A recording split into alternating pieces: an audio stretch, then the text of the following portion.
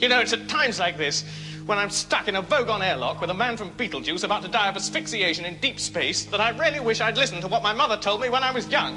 Why? What did she tell you? I don't know. I didn't listen. Terrific.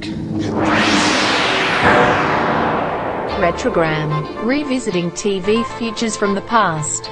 An examination of yesteryear's television science fiction, fantasy, sci-fi, horror, and superhero shows.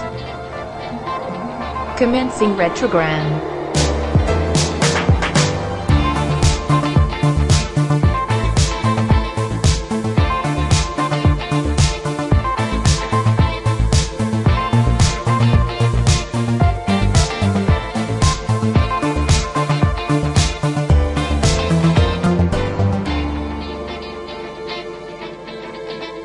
Retrogram number 8103.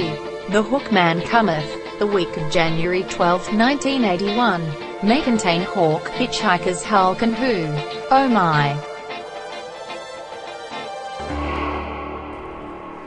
Welcome back to Retrogram, the Logbook.com's retro TV podcast that rewinds to 1 week in the history of sci-fi, fantasy, horror, superhero, and spy-fi TV, a week somewhere between 1970 and 1990, giving everything a look with some fresh perspective, or maybe it confirms some really old perspectives.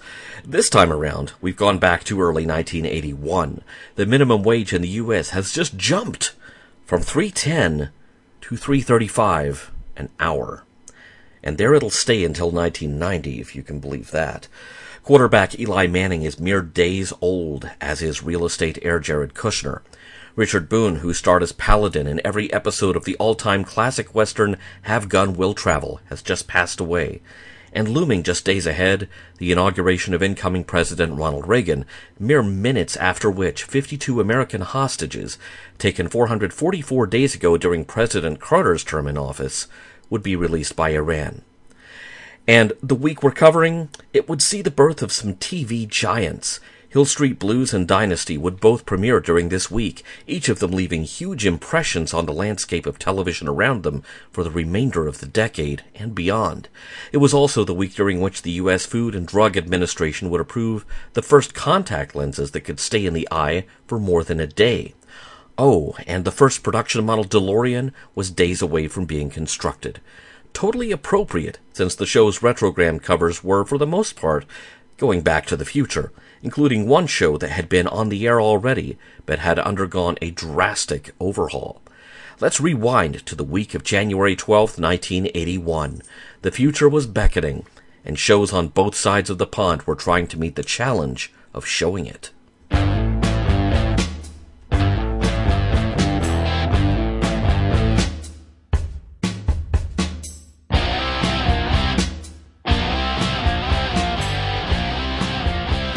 The Hitchhiker's Guide to the Galaxy, Episode 2, aired Monday, January 12, 1981, on BBC Two. The story so far. The Earth has been destroyed, and so far as he knows, unassuming Englishman Arthur Dent is the last surviving member of the human race.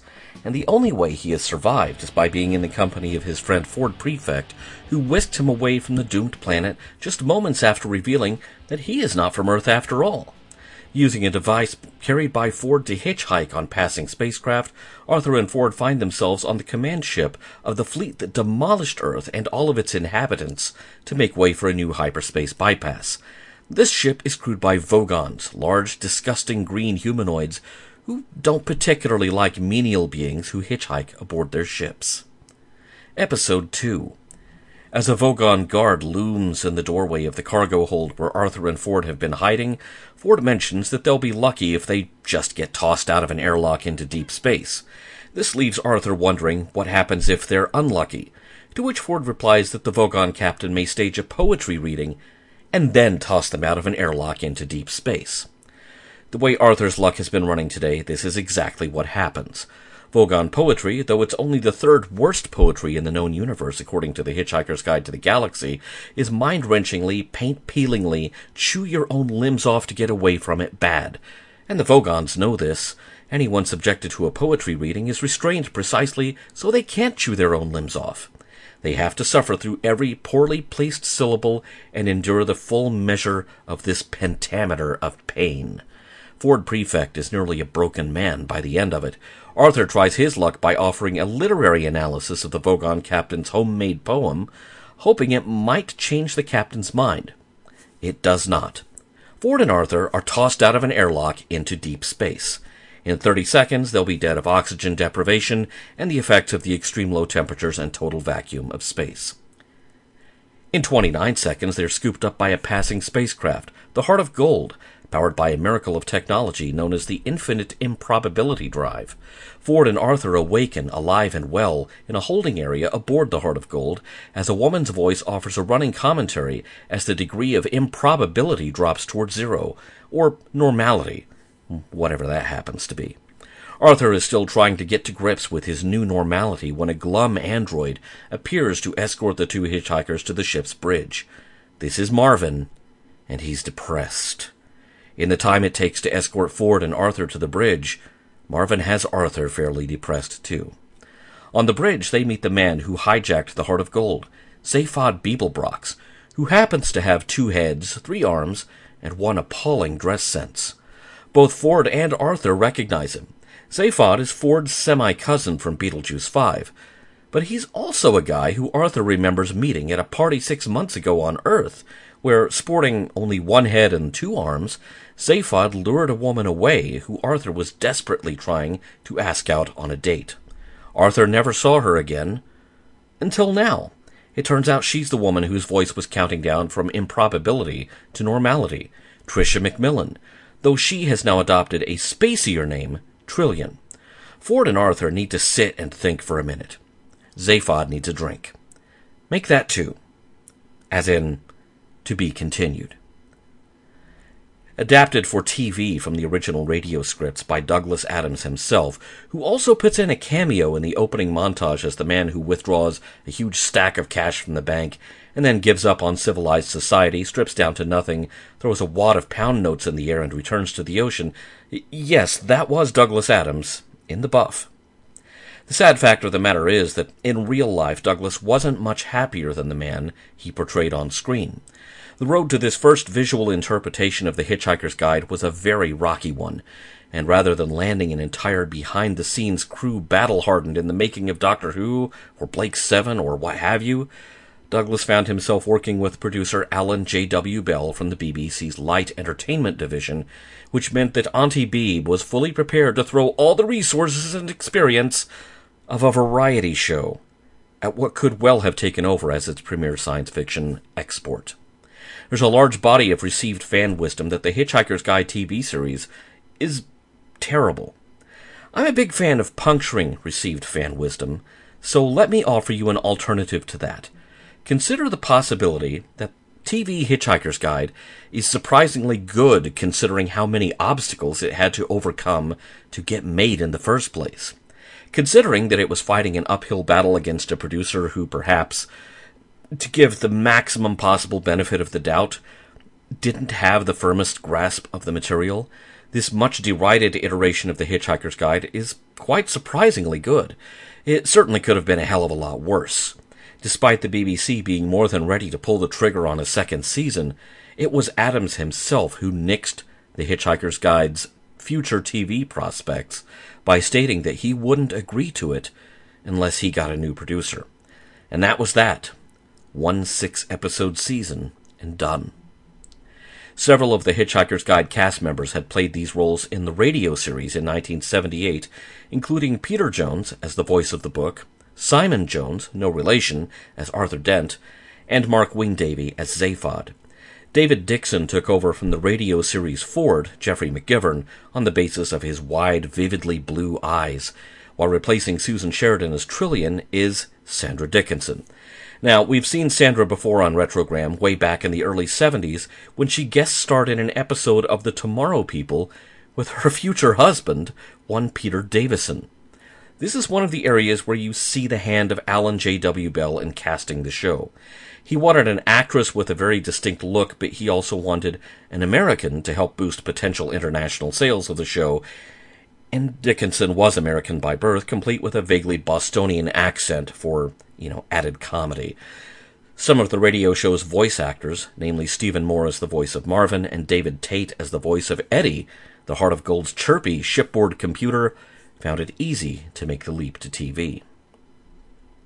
What was not easy to bring to TV were the long passages narrated by Peter Jones as the voice of The Hitchhiker's Guide itself, and this episode had more of those passages than most.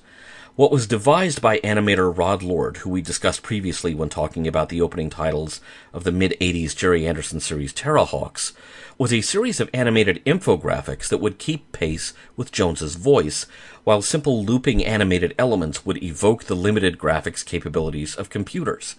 Now, this was accomplished with press type and line art, which were shot on film, black on white, and then reversed into a photo negative, which was then rephotographed with colored lighting gels cut up precisely and attached to the back of the negatives to give the various elements, the moving text, the minimally animated line art, their color. Computer graphics weren't advanced enough in 1980 to create any part of these sequences, so it was all hand animated on film painstakingly.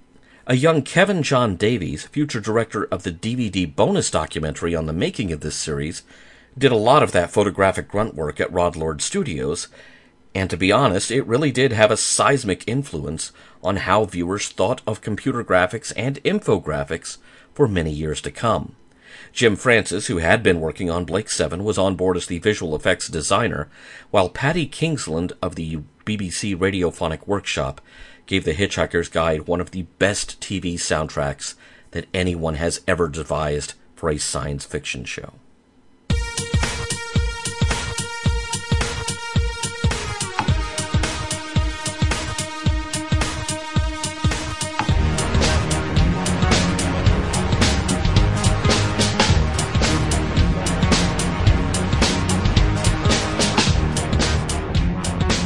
Buck Rogers in the 25th Century, Season 2, Episode 1, Time of the Hawk, aired Thursday, January 15th, 1981, on NBC. The story so far. In 1987, NASA launches the last American deep space mission, Ranger 1, crewed by one Captain William Buck Rogers.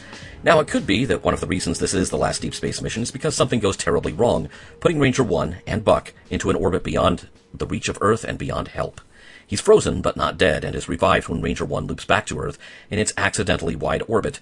Just one problem for Buck: it's now the year 2491, and everything and everyone he knew is gone.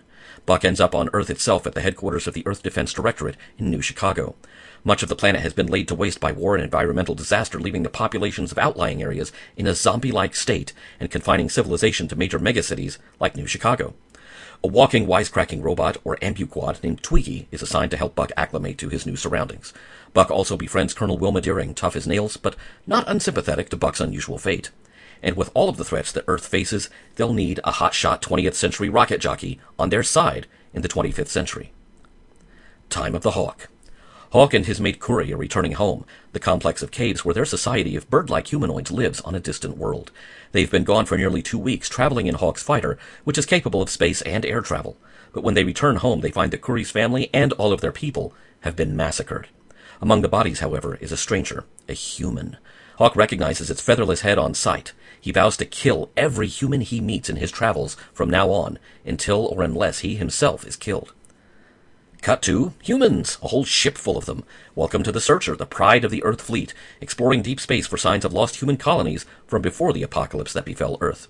Buck, Wilma, and Tweaky are all part of the Searcher crew now, serving under Admiral Asimov and alongside the brilliant Dr. Goodfellow and his amazing robotic creation, Crichton, a robot so brilliant and advanced that he doesn't believe he was created by a doddering old human cyberneticist at all. The Searcher happens upon a battered derelict ship adrift in space. Someone's been using it for target practice. Buck and Wilma have to don spacesuits to go aboard. They find frozen corpses, men frozen solid when the hull was breached elsewhere on the ship. But there is one survivor. The ship's captain managed to get his spacesuit mostly sealed before the air ran out. He's woken up and he lives just long enough to tell Buck and Wilma that a hawk did this to his ship. A hawk who targets humans. Then he dies. Hawk returns to Kuri in the caves. He's embarked on many raids against humans and has returned victorious each time.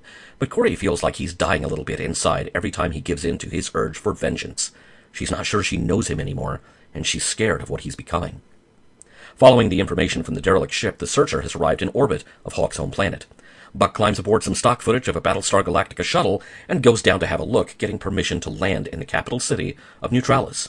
There's Greek architecture, an open market full of folks wearing off-the-shelf Don Post alien masks, and some really, really tall guys. They're the locals. Buck introduces himself and tries to get a feel for where they sit politically and what they might know about a hawk. It turns out that Neutralis is totally neutral. I know, if only there was some way for them to make that really obvious to anyone visiting there. They take no stance in anyone's squabbles. They refuel and service ships for anyone, even if the parties involved are opponents in some kind of armed conflict. But that conflict can't be fought in the streets of Neutralis because weapons are forbidden. Nobody wants to answer any more questions than that. And then the really tall guys are called away by a human named Flag. He's complaining that his ship still isn't ready, but the explanation is simple. Flag's ship was far more extensively damaged than he described. It'll be at least 48 more hours until it's ready. Flag is pointed toward Buck as someone who might have a ship he would be willing to lease. Flag and his first mate make Buck an offer. They need to rent his ship. 1,000? 2,000? Buck tries to barter a little bit, asking for information about Hawk. Flag and his buddy get evasive all of a sudden. Hawk minds his business, and we mind ours. Buck suspects there's more to it than that, but he simply shrugs and walks away from the negotiations, even while Flag shouts an offer to buy the ship outright for 5,000. Later that night, still parked on the planet, Buck hears a knock at the door of his shuttle. Someone offering information on Hawk, but only if they can come aboard and give it to Buck personally. Buck flips a switch, opens the outer hatch, and hey, it's Flag, and Flag's whole crew. It doesn't look like they have any plans to vacate the premises of their own free will, but Buck was kind of expecting that. A flip of the same switch closes the outer hatch, and then the inner one. Flag and his crew are stuck in a small airtight chamber, and Buck demonstrates he can suck the air out of that chamber with the flip of another switch. With Flag and his men gasping for air, Buck opens both doors and shoves Flag's crew back off the shuttle. He keeps Flag here, though, determined to find out what he knows about Hawk. At the same time, Hawk is finding out about Buck from the locals as he waits nearby in Neutralis for his own ship to be repaired. Buck threatens Flag's masculinity with public humiliation to get the information about Hawk, and because that's the worst possible thing you can threaten to do to a macho guy like Flag, Buck gets the information he needs and sends Flag packing, though not without Flag promising that they'll meet again. Actually, that promise sounds a lot more like a threat. Buck has a rough idea of where Hawk is now, and relays that information to Wilma, asking her to fly a fighter down to the surface and meet him there. Dr. Goodfellow, obsessed with learning whether or not Hawk has anything to do with legends of bird people from the Earth mythology of Easter Island, insists on going along, though Wilma is very aware that the Doctor would be easy pickings as a target. On the planet, he is thrilled to find a statue of Makemake, a god immortalized as a statue on Easter Island related to the very same mythology of bird people that he was talking about. Unseen from a distance, Kuri watches Wilma and Dr. Goodfellow as they explore, and she stays out of sight as they enter the caves. A mutant tarantula drops a huge web on them both, knocking them out. Bet you didn't see that coming. Buck lands nearby and makes his way to the caves, searching for Wilma and Dr. Goodfellow, and he finds and frees them, lasering the mutant tarantula while he's at it. Dr. Goodfellow wants samples of wall carvings and statues to prove that Hawk's people created the Easter Island statues and may have been the original residents of Atlantis, but Buck knows Hawk will be here any moment, so short answer, no. Long answer, no. Wilma, get him out of here, get him aboard the shuttle, and go back to the ship where it's safe. Buck meets Kuri and says he's looking for a man called Hawk, which is patently ridiculous because Spencer for Hire hasn't even premiered yet. No, sorry, wrong set of notes. Not the show A Man Called Hawk. Buck is actually looking for the man called Hawk. Kuri slips up and lets loose that Hawk isn't there. But Buck knows that if he takes Kuri with him, Hawk will follow him, and Kuri proves this by screaming Hawk's name, not just with her voice, but with some kind of telepathic contact. It works. Hawk abandons whatever he's doing in space and returns to his planet in a hurry. He spots an Earth fighter coming from his planet and pursues it. Hawk was born to fly, so he can easily outfly even a hotshot pilot like Buck. Back into the atmosphere they go, and Buck's chances are improving, or so he thinks. Kuri slips out of her safety harness to try to lean forward and grab the laser from Buck's holster, but that puts her in the wrong place at the wrong time as Hawk strikes from above, the talon-like claws of his fighter ship extended, piercing Buck's cockpit and impaling Kuri. Buck agrees to let Hawk land both craft in the jungle so they can help Kuri. By the time Hawk finds them, Buck has done his best to stop Kuri's bleeding, but both ships were damaged in the rough landing, and Neutralis is a day away on foot. Buck is willing to set aside their differences to see that Kuri gets help. Hawk agrees, but he warns Buck that once that is accomplished, it's time for Bird and Man to have a duel to the death. They stop to rest that night, and Hawk lays out the ugly history of humanity, holding Buck, by proxy, responsible for all the crimes the human race has committed. Buck argues that if Hawk's people were indeed hunted down and driven off of Earth by primitive humans, this was something that happened a very long time ago. For Hawk, it doesn't matter. They rest for the night, barely, before continuing on foot. Hawk won't allow Buck to carry Corey for any length of the journey, until he himself is so exhausted that he can barely walk, let alone carry her. They finally arrive in Neutralis, where the local healer says there is nothing she can do for Corey. She mentions a mysterious healer who lives in a mountainous region to the south, who may or may not be able to help. Their quest continues, but just as they arrive at the mountain hideout of this mysterious healer with unspecified powers, Buck and Hawk are surrounded by Flag and his men, eager for a rematch. Buck tells Hawk to carry Corey to safety and let him deal with this alone. But Hawk sets Corey down and returns to fight by Buck's side. But there's no reason to. A man appears on the mountain and with just one glowing hand freezes Flag and his crew in place. They're held motionless until Buck and Hawk and Corey are safely inside, and they're spooked enough by what just happened to leave. But Corey is beyond even this healer's help. She slips away while trying to comfort Hawk. Outside, Hawk offers Buck a chance to live, in exchange for Buck's attempts to help save Corey. But Buck won't go. He still has orders to bring Hawk in to answer for his attacks on humans. They fight.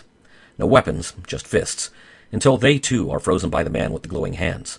A fighter from the Searcher arrives as Buck and Hawk lie unconscious. Wilma came to provide backup, but she ends up taking both of them back to the Searcher. Before a galactic court on the view screen, judges are ready to rule. Hawk refuses to testify on his own behalf, so Buck does. Buck points out that executing Hawk would simply be the culmination of humanity hunting Hawk's people to extinction. The judges agree not to execute Hawk, but they won't set him free either. Buck invites Hawk to join the crew of the Searcher. Their mission is to find lost human colonies, but maybe they'll find more of Hawk's people as well. The end, but also kind of a new beginning. This is the first episode of the second season of Buck Rogers in the 25th Century, and it marks not only the introduction of a new character, but a major sea change in the show both in front of and behind the cameras. Behind the scenes, the producer responsible for much of the first season's creative direction, veteran TV producer Bruce Lansbury, had vacated his office to take on the production of a TV movie project in which he had been heavily involved. He had decided he could do that movie, or continue to do Buck Rogers, but he couldn't do both. Perhaps making his decision easier was the fact that toward the end of the first season, Gil Gerard, the star of the show, had demanded significant creative input up to and including altering scripts. If you're the producer in charge of the show's creative direction and writing, as opposed to a line producer charged with overseeing the resources of physically getting the show made, this puts you in a tight spot between a disgruntled star and writers who are likely to be disgruntled that their scripts are being rehashed on stage by a mere actor. So that probably also made it easier for Bruce Lansbury to decide to leave Buck and Wilma behind. Brought in to replace him was another veteran TV producer, John Mantley, late of Wild Wild West, How the West Was Won, and especially and most recently, Gunsmoke. Notice the pattern there? Mantley made his name producing westerns, but he was also a science fiction fan and felt that the same basic rules about creating compelling characters and relatable situations were universal to any genre. Mantley ditched the entire premise of the first season and a lot of the cast, very much like Professor Victor Bergman of Space 1999 fame, Dr. Hewer, Princess Ardala, Killer Kane, and Tiger Man, and Dr. Theopolis. They were just gone overnight. So was the show's home base on Earth in New Chicago and the ongoing conflict with Ardala's home planet of Draconia. Mantley turned down the opportunity to wrap any of these stories up, preferring a more decisive change in direction, even if it abruptly did away with some audience favorites. Even Mel Blanc was gone as the voice of Tweaky, though that was one decision Mantley ended up backpedaling on before the series came to an end on his watch. It turned out that the audience liked the disco update of a pulp sci-fi hero just fine, but Mantley consciously tried to turn Buck Rogers into something a bit more like Star Trek. And we all know what happened to that show when it was on the NBC schedule. Written under the working title of simply Hawk, this episode introduces Tom Christopher as Hawk, the new series regular. Though he'd had some TV and film exposure, primarily in daytime soaps, Christopher was a reliable known quantity on Broadway, and since the daytime soaps in those days tended to be shot in New York City, that was how he had made himself known on TV thus far. The lure of Hawk, however, drew Tom Christopher to California, and he dived into some serious research on his own time into the movement and psychology of birds. At the same time, the show's costume and makeup designers pulled back on their original vision of Hawk as being head-to-toe feathers, and gave him kind of padded suit of armor, restricting the feathers to a prosthetic wig made of dyed chicken feathers. and the wig was so delicate that at least one new one was made per episode. Hawk was intended to be kind of the combination of Mr. Spock and a samurai warrior mindset, so maybe what if Spock was a Klingon instead of a Vulcan?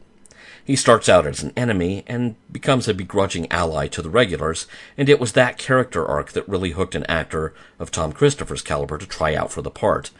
And right after the audition, he was told, "It's you." Jay Garner, as Admiral Asimov, was another Broadway veteran who was nearing the end of a decade of trying to do the Hollywood thing.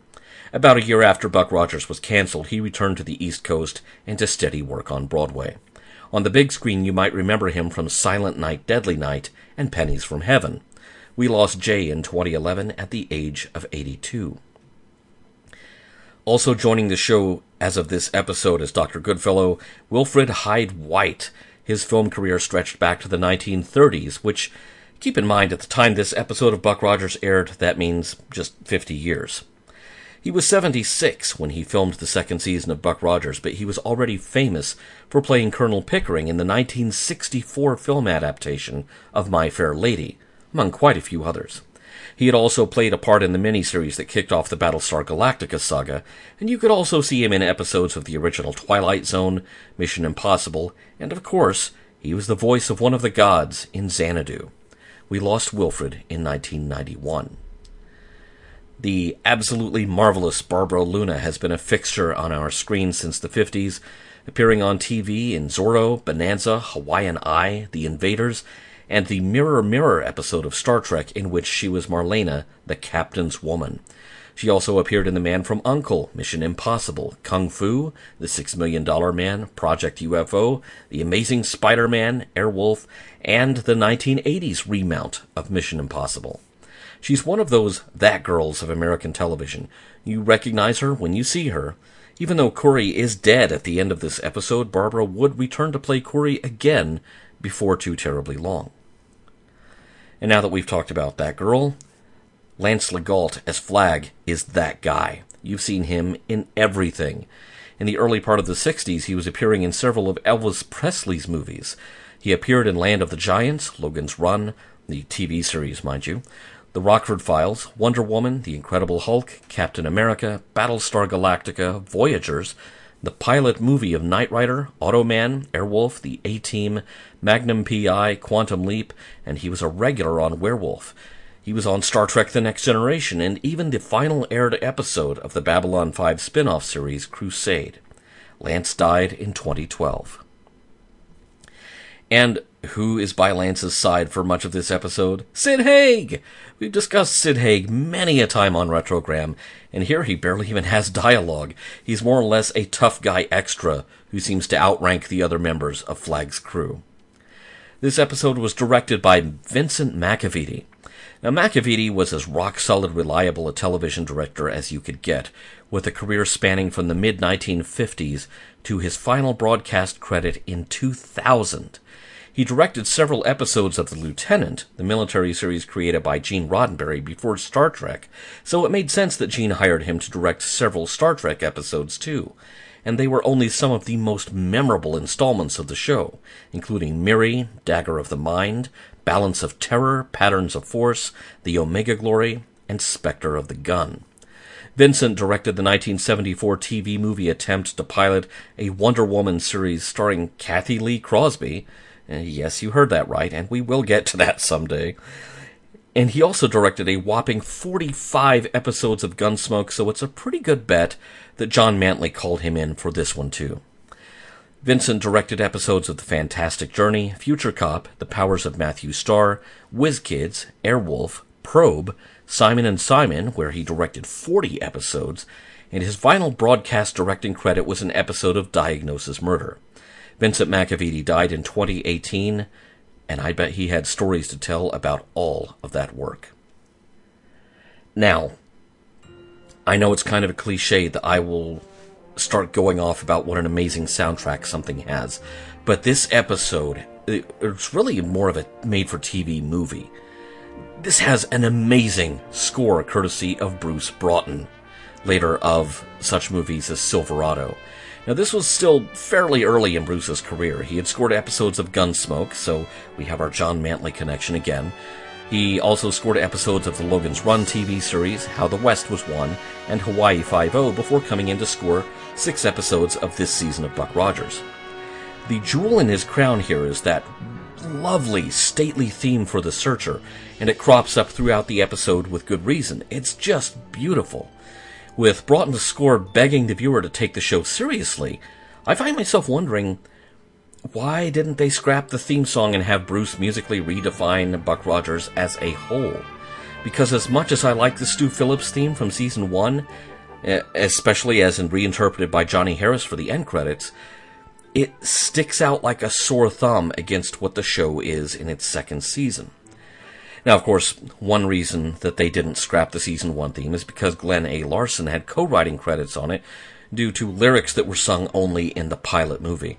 So every time it was used to top and tail the series, Larson got some royalty money out of the Buck Rogers theme, and that's probably the real reason it stayed. You'd think that a new showrunner might get a new injection of cash from the studio, but think again. The Searcher model, as nice as it was a repaint of the Lyran Queen from the first season episode Cruise Ship to the Stars. And even Crichton the robot was a modified prop, which first appeared in an even earlier Season 1 episode, Planet of the Amazon Women, where 2 identical props like it can be seen as counters, digital counters, in the scene where Buck is auctioned off to the highest bidder. Now, I found this one line from Dr. Goodfellow kind of telling, because it kind of timestamps the episode. This could be as great a discovery as the tomb of Tutankhamun. Now, King Tut's tomb was discovered by Howard Carter in 1922. That discovery had recently been back in the headlines thanks to a touring 7-city museum exhibit of artifacts from Tutankhamun's tomb, which ran from 1976 through 79 and drew in at least 8 million visitors in that tour of major American cities. So, old news, and yet very much of the moment in which this season of Buck Rogers was made. So, going back to Makemake, that is a real part of Easter Island's Rapa Nui mythology, a god who created humanity but also led the Tangata Manu, the birdmen. Makemake was also the god of fertility, but there's a real Makemake in space as well. It's a dwarf planet in the Kuiper Belt beyond the orbit of Neptune, discovered in 2005 by the same team of astronomers who discovered another Kuiper Belt object called Sedna, discoveries that tipped the first domino in the chain that led to Pluto no longer being considered the 9th planet. Makemake has a moon of its own, which is still awaiting a formal name, though informally you will find some people referring to it as Moon Moon. A permanent name will be ratified at some point by the International Astronomical Union, and that name will probably be drawn from the mythology of Easter Island as well. And if you think that's cool, wait until you've heard this word from our sponsor. Ashley Thomas is the nerdy blogger. Ashley has a master's degree in literature and language, as well as a decade's worth of experience in writing for web publications. If you're looking for someone to assist you with copy for your website, blog posts, email campaigns, web store, social media management, or assistance with search engine optimization, Ashley's your gal. Ashley also spends her time writing about film, television, and comic books, contributing to sites such as fangirlish.com and popcultureretrorama.com. You can learn more about Ashley and the work she does at nerdyblogging.wordpress.com, where you can contact her for more information about her writing services. The Nerdy Blogger is proud to be a supporter of thelogbook.com and its podcasts.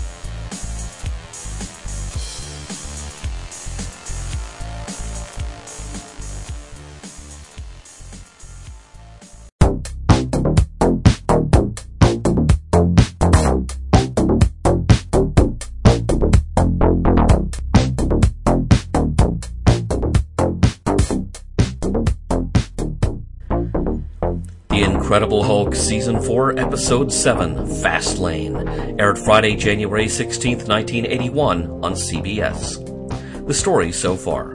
Dr. David Bruce Banner, conducting research into enhancing human strength and abilities, subjected himself to a high dose of gamma radiation. A little too high, and for a little too long. Now when he is angered, when events around him trigger a fight or flight response, Banner transforms into the Incredible Hulk, a gigantic, bemuscled green humanoid with astounding strength and a berserker rage over which Banner has no control. When the crisis ends, the Hulk transforms back into Banner, often passing out in the process. The death of a fellow scientist and an explosion at Banner's lab during the Hulk's first appearance means that Banner is assumed to be dead, so he assumes fictitious names and stays on the move, trying to stay ahead of persistent newspaper reporter Jack McGee, the only human being who suspects Banner is still alive, and suspects a connection between Banner and the Hulk. Fast Lane. Joe Conti is having a flashback. His salad days behind the wheel of a race car. He was a superstar with a bright future, until the crash at the Daytona 500 that ended his career. A voice snaps him back to the present. Now he's just a grease monkey fixing other people's cars so they'll perform well enough to get them to work and back. Not really the future Joe imagined, but here he is. He ignores the guy who just walked in the garage door and went to the office. He also completely overlooks the fact that underneath the lining in the trunk of the car he just tossed a spare tire into, there's cash, and a lot of it. Sorry, he does notice. He peels back the lining in other parts of the trunk, and whoa, that is a lot of cash. $100 bills, stacks of them. Joe gets called away by another mechanic to help with something, and he closes the trunk before anyone else can discover what he just discovered. But deep down, he's thinking this is how he buys his way back into racing, with or without all the sponsors he lost after his fateful crash. After work, Joe tells his buddy Neil, who used to be his pit boss in his racing days, about his find. Neil puts his foot down. Forget you saw that money. The only reason that money is there is because it's being hidden from someone else, probably by the mob, and you don't mess with the mob or their money. Then Neil goes back to laughing at the fact that Joe's trying to be a mechanic when he's better off behind the wheel. But Joe just can't take his mind off of it. Neil begrudgingly says that if this is what Joe's going to do to get back in the seat of a race car and get them both back to work, he'll back Joe up to try to make sure he doesn't get himself killed. After all, that's what he's been doing for 18 years now. Who was the guy who walked into the office at the garage? Banner. He's here to apply as a qualified driver to take a newly repaired car eastward. The car makes it to another garage in Flagstaff as scheduled, and Banner continues on to New York by the end of the week for a job interview at a laboratory. Banner's not too impressed by the office manager or his day drinking, and he's even less impressed by the fact that there isn't a car ready. He drops by the next morning, and Joe is suspicious. Joe hands him the keys to the car. The car, you know. Might as well call it Banner's cash cab. Banner's closing in on Barstow when, well, nothing takes hold. It's a drive through nowhere. The Banner is being followed. Joe and Neil are closing in on him, with Neil continuing to ask Joe, is this worth it? I mean, Joe lying to get off from work, the borrowed car not arriving on schedule in Flagstaff, and who will the mob be looking for? Well, they won't be looking for Joe, they'll be looking for Banner. Right now, Joe's just trying to narrow the 2-hour lead that Banner has, and Banner's made that slightly easier by picking up a hitchhiker, a waitress named Nancy, who was trying to flag down a ride to Flagstaff. We interrupt the garage owner's liquid lunch to bring you this shakedown by a guy in a suit. He and his somewhat rough-looking associate are here for the car. The car. And it's gone. And here's the catch. Callahan, the guy who runs the garage and likes himself a bit of liquid lunch, he knew exactly whose car that was and what was in it, and he had promised that he would look after it. But he hadn't figured on Joe discovering what was in the car. He's given one last chance by his associate from the mob to fly to Flagstaff and recover the car from Banner. If he fails to do it, he's had his last drink. Joe and Neil catch up with Banner, who has stopped for gas. There are too many witnesses here. They decide to drive ahead and try to stop Banner on the open road, unaware that Banner has a witness with him. About 150 miles out from Flagstaff, Joe and Neil set their trap, and Banner falls for it. While Neil beats up Banner, Nancy whacks Joe in the face with her purse. Banner lands in a patch of cactus, and between that and the beating he just took, he's starting to get angry. We all know what's going to happen here. Because Neil has turned his attention to helping Joe try to drag Nancy out of the car, Banner's transformation into the Hulk happens completely unnoticed.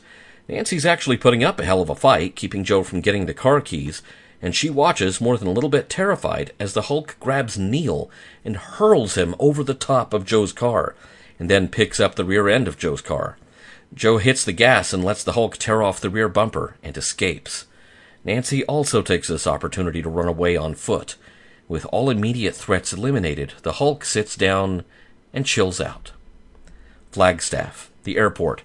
Callahan has arrived, but he has not been entrusted to bring the money back by himself.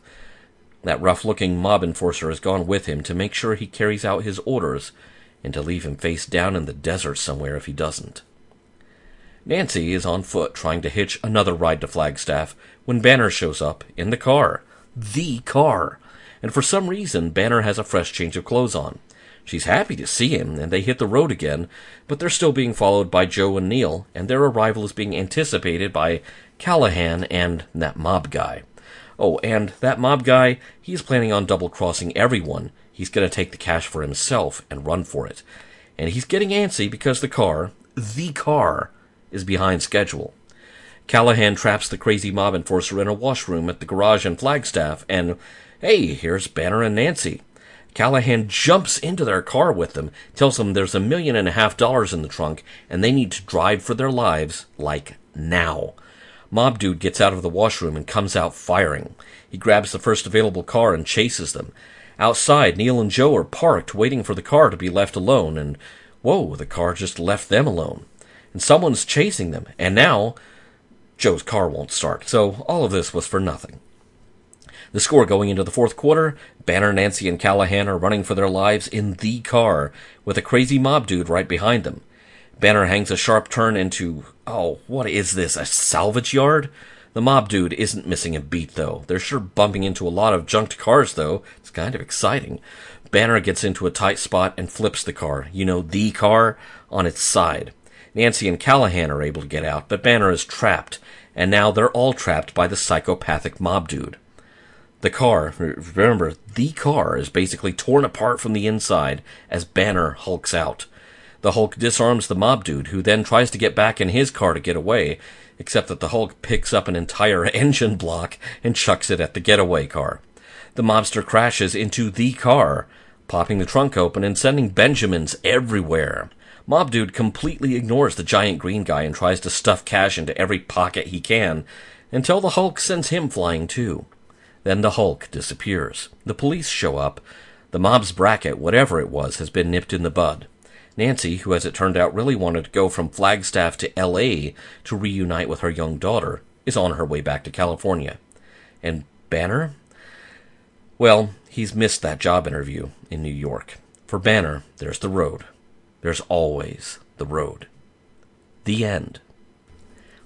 As it went into its fourth season, The Incredible Hulk had just been the subject of a battle of wills, a tug of war, between the studio producing it, Universal Studios, and the network broadcasting it, CBS.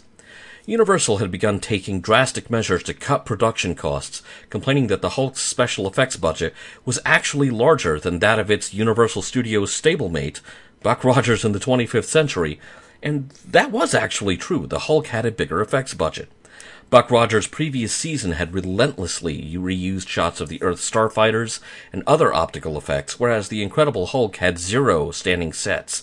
Banner's ongoing journeys meant new sets and locations every week, and of course, hulking out in a different locale every week meant that The Incredible Hulk couldn't do that stock footage thing that Buck Rogers had made a virtue of.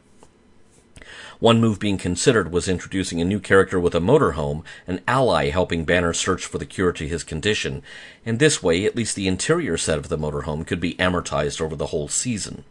Another change under consideration was reducing the Hulk to only 1 appearance per episode, whereas in the past Banner had hulked out at least twice per show. This is where CBS stepped in and told Universal, "Oh, no you don't." And then over the early part of the summer, when the show should have been filming, there was a game of chicken, and finally CBS blinked. The network coughed up more money for a slightly larger license fee per episode, though the total amount still fell short of what Universal was asking for. The helper character with the mobile home was left on the drawing board. The show still had to be done more cheaply than before, but still meet the quality requirements CBS demanded. This tug-of-war repeated a little bit between seasons 4 and 5. the end result being that The Incredible Hulk chased its full-length 4th season down with a very abbreviated 5th season. Of course, if you were doing The Incredible Hulk on TV today, you'd only get something the length of the 5th season to begin with. There would be no 22 to 24 episode seasons even on the table. Fastlane was written by Ruben Leader. Ruben would go on to write for the 90s Land of the Lost revival, as well as the Star Trek The Next Generation episode, The Perfect Mate, which was credited to his pen name, Gary Perconti. He also wrote quite a few episodes of the 90s series Kung Fu The Legend Continues, but his best-known work was writing and producing many an episode, as in a couple of seasons' worth, of Magnum P.I. Victoria Carroll as Nancy had quite a history with The Incredible Hulk. This was the actress' 3rd appearance on the live-action series, having played a completely different role in a 2-part episode in 1979.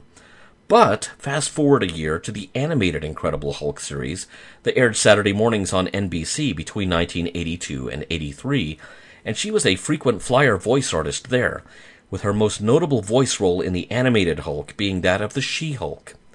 You've also seen Victoria in The Immortal, Hogan's Heroes, Love American Style, The Love Boat, Mr. Merlin, Alice, Sledgehammer, and in movies as well. 2 of my favorite things among her credits are Kentucky Fried Movie, the first Zucker-Abrahams Zucker production to hit the big screen with a resounding thud long before Airplane, and The Fastest Guitar Alive, which was a 60s attempt to build a movie around Roy Orbison. Word has it that the box office ticket counters were left crying at the results. Anyway, I really like the season where the Hulk catches a bunch of cash in his hands and just stares at it. Lou Ferrigno really does an excellent job here of showing the Hulk being bewildered at the importance of these pieces of paper. What is he thinking? Hulk rich now, or Hulk smash capitalism. Hulk smash puny human stupid enough to risk life for pieces of paper. I think there's a lesson for all of us here.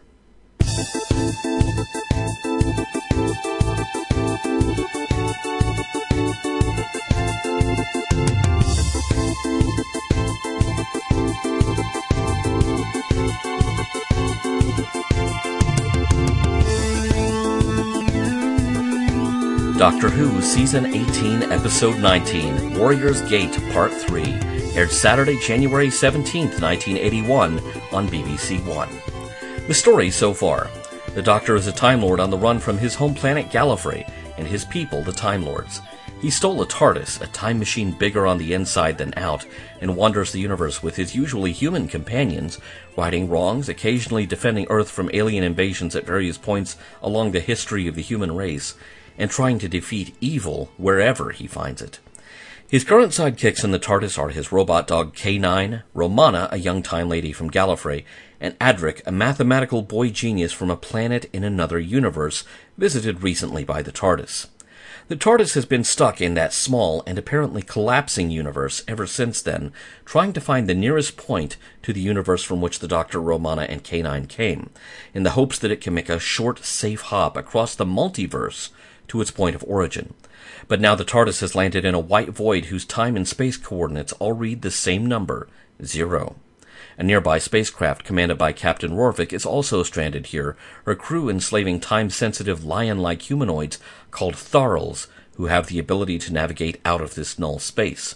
One of the Tharls, Birok, escapes from Rorvik's crew and effortlessly enters the TARDIS, warning the Doctor, Romana, and Adric not to trust the crew of the nearby ship. K9 has been damaged by the rough landing in null space, and when Birok leaves, the Doctor follows him, telling Romana and Adric to stay put, which they don't do. Captain Rorvik and his crew have detected the TARDIS and set out to find it, at which point Romana steps outside to talk to them. On the ship, it's been discovered that Romana is also time-sensitive, so Rorvik has her connected to the ship's navigation equipment. But her unfamiliarity with the equipment frustrates him enough that he orders another enslaved Tharl thawed out from stasis. But it escapes while being revived and advances on Romana, who is restrained in the navigation chair. Warrior's Gate, Part 3. Romana screams, but the Tharl doesn't harm her. Instead, it releases her from her restraints. Romana hears the voices of the ship's crew closing in as they search for the loose Tharl, and tells it to hide. She remains in the navigational chair and plays possum. Behind the mirror, Biroq tells the Doctor that K9 can be repaired, but will have to be brought to this side of the mirror and remain here forever. Biroq doesn't stick around for explanations, though, and the Doctor has to follow him through the disturbances in time that exist in this amorphous space. Out in the white void, the other amorphous space, an attempt to laser through the mirror has failed. Rorvik orders his crew to break out the big guns, something called the MZ, for one last brute force attempt to break through the mirror and escape. As his crew crosses the void back to the ship to retrieve the weapon, they notice that the journey to and from the ship is growing shorter. Space is contracting, and with it, the time they have left to escape E-space. K9, having lost track of the Doctor, follows them back to the ship, warning them that the mass of matter here is growing unstable. He follows them right into their ship to offer this helpful information, but is tossed back out. Having followed from a discreet distance, Adric sneaks aboard while the crew is distracted by throwing K9 off the ship. Adric finds Romana and urges her to hide under the tarp that covers the MZ, so when the ship's junior crew members wheel it down the ramp and outside, Adric and Romana get a free ride out of the ship. But Romana's plans involve being inside the ship, not outside it. So back they go by way of the gaping hole in the ship's hull that still needs to be repaired. Romana discovers that the hull is made of dwarf star alloy, a material of such incredible density that it's immensely heavy, explaining why the ship has warp engines that far outclass what a ship this size would normally have. K9 finds Romana and Adric while they are trying to be quiet, and helpfully begins warning them of the mass instability and the continual shrinking of space. And that's when the ship's crew shows up. Adric follows K9, but Romana is captured again, yelling to Adric, "Take K9 through the gateway and take him to the Doctor." Before Romana can be restrained in the navigational chair again, however, the Thorl once again comes to her aid, and by touching hands, they are able to leave the ship altogether and head toward the gateway. The Doctor, in the meantime, is behind the gateway, behind the mirror, vexed by windows that he can't see through. A young female Thorl appears to lead him to a balcony overlooking a banquet hall, looking back in time to the days when the Thorls ruled. But it seems that the enslaved once had slaves of their own, humans who were not treated kindly. When Romana and Biroq look out into the same room from a nearby balcony, they see the banquet hall as it is now. No Thorls, just Rorvik and his crew, wheeling the MZ into place to fire it at the mirror. Romana and Biroq slip past them and go through the mirror.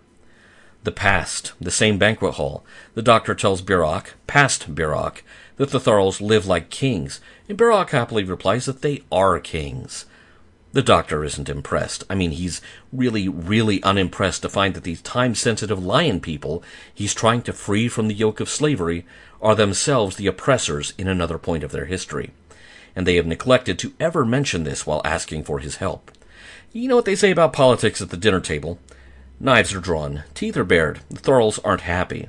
Then the door of the banquet hall bursts open, and robotic knights, who the Doctor had noticed before rusting away under dust and cobwebs, charge into the room. Romana, now in the same time zone as the Doctor, tries to warn him of the impending danger, rushing to his side, and suddenly they're in the present, surrounded by Rorvik's crew, all of them with their guns drawn. This is a problem. To be continued. With its white voids and attempts to travel across the multiverse and a layered narrative about the roles of slavers and the enslaved sometimes changing hands in history, Warrior's Gate is pretty complicated fare for Doctor Who, and very much in line with the vision of new showrunner John Nathan Turner, who had taken over between seasons. Nathan Turner's goals included making the show look more expensive than its previous season, even if it really wasn't that much more expensive from a financial standpoint, and turn it into serious high-concept sci-fi, rather than the kind of whimsical adventure romp it had become in the late 70s. The fact that this approach ran counter to how Tom Baker had grown accustomed to his show being run led directly to Baker deciding that this was his last season as the Doctor. John Nathan Turner was rotating a new set of companions into the show and seeing off the last of the 70s companions.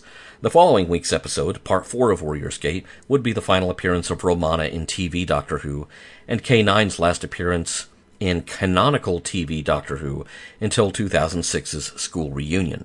It's strongly implied that this is also the K9, keep in mind that there were 2 in the TV series, who later gets his own spin-off series in the 21st century in which he changes into a more streamlined, futuristic form. huge changes were afoot in Doctor Who in early 1981, all of it leading to Tom Baker handing over the TARDIS keys to Peter Davison a couple of months later. Who wrote and directed Warrior's Gate? Oh, better sit down for this one. To quote a certain social media site's most infamous relationship status, it's complicated. The credit on screen for Warrior's Gate is given to Steve Gallagher. Or was it? This story replaced a long-gestating 4-part story called Sealed Orders, written by Christopher Priest, which would have seen Gallifrey getting involved with extracting the TARDIS from E-Space, and would have revealed that there was a hidden reason why Romana had originally been assigned to help the Doctor find the key to time. Gallagher was brought in to replace it, submitting a 4-part story called Dreamtime, many elements of which do make it into Warrior's Gate, but what you see on the screen was not necessarily what Gallagher wrote. Script editor Christopher H. Bidmead had to heavily rewrite the story, but even then, Tom Baker and Lalla Ward weren't happy with the result, claiming that their characters weren't behaving as they had portrayed them in the past.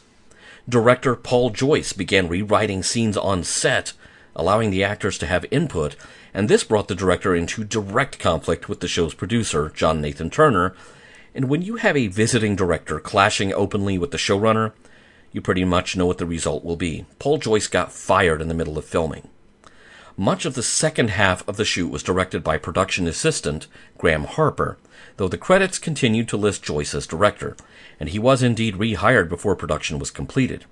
So, without credit, you have the first Doctor Who directing work done by Graham Harper, who did graduate to direct for the stories The Caves of Androzani and Revelation of the Daleks in 1984 and 85 respectively, and returned to direct quite a few episodes of the revived Doctor Who during the David Tennant era: Rise of the Cybermen, Age of Steel, Army of Ghosts, Doomsday, aka the one where Rose leaves, 42, Utopia, Planet of the Ood, The Unicorn and the Wasp, Turn Left, The Stolen Earth, Journey's End, The Waters of Mars, and the short charity sketch Time Crash, which was modern Doctor Who's first multi-Doctor story.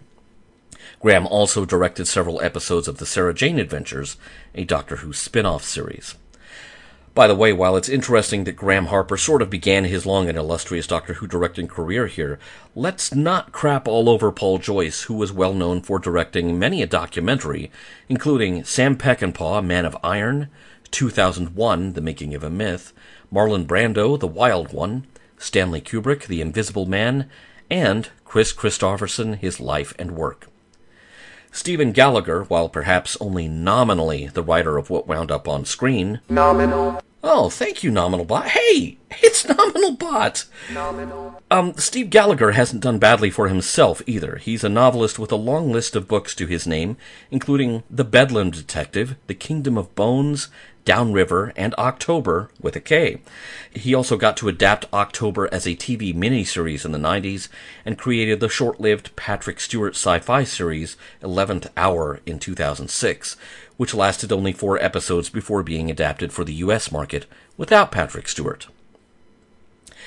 At one point, Derek Jacobi was being considered for the role of Captain Rorvik, which eventually went to Clifford Rose.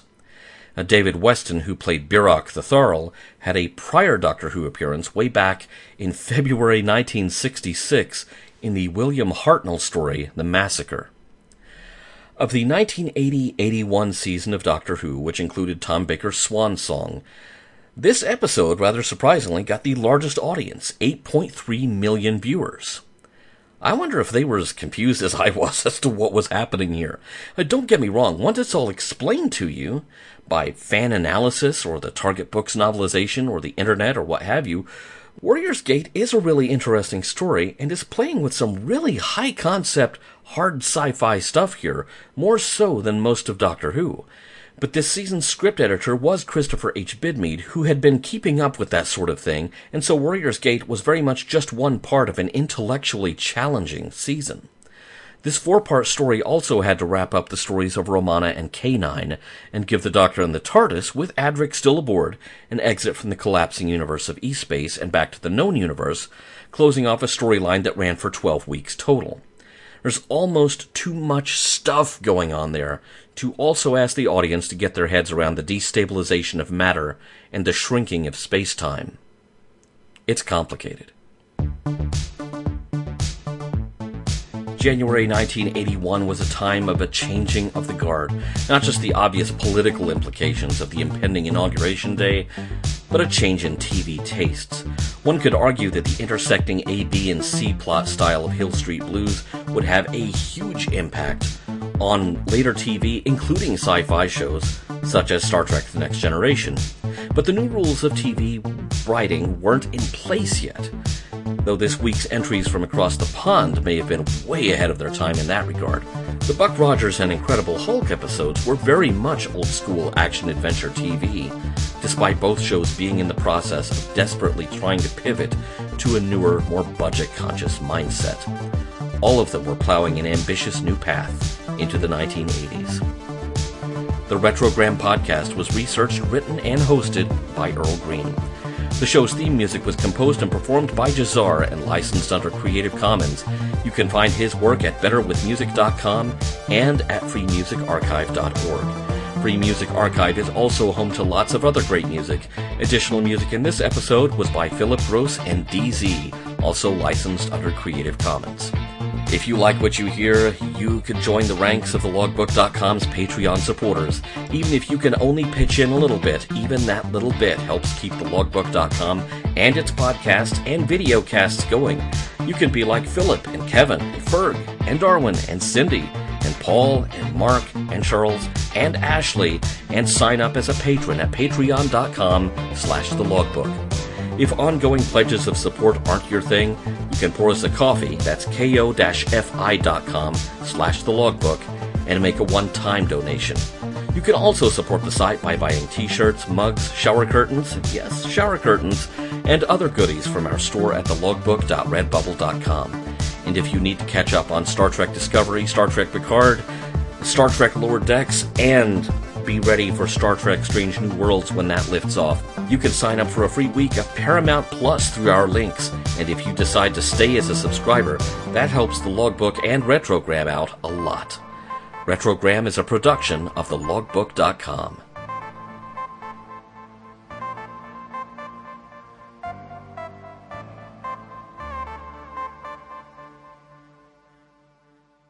Nathan Turner's goals included making the show look more expensive than its previous season, even if it really wasn't that much more expensive from a financial standpoint, and turn it into serious high-concept sci-fi, rather than the kind of whimsical adventure romp it had become in the late 70s. Nominal.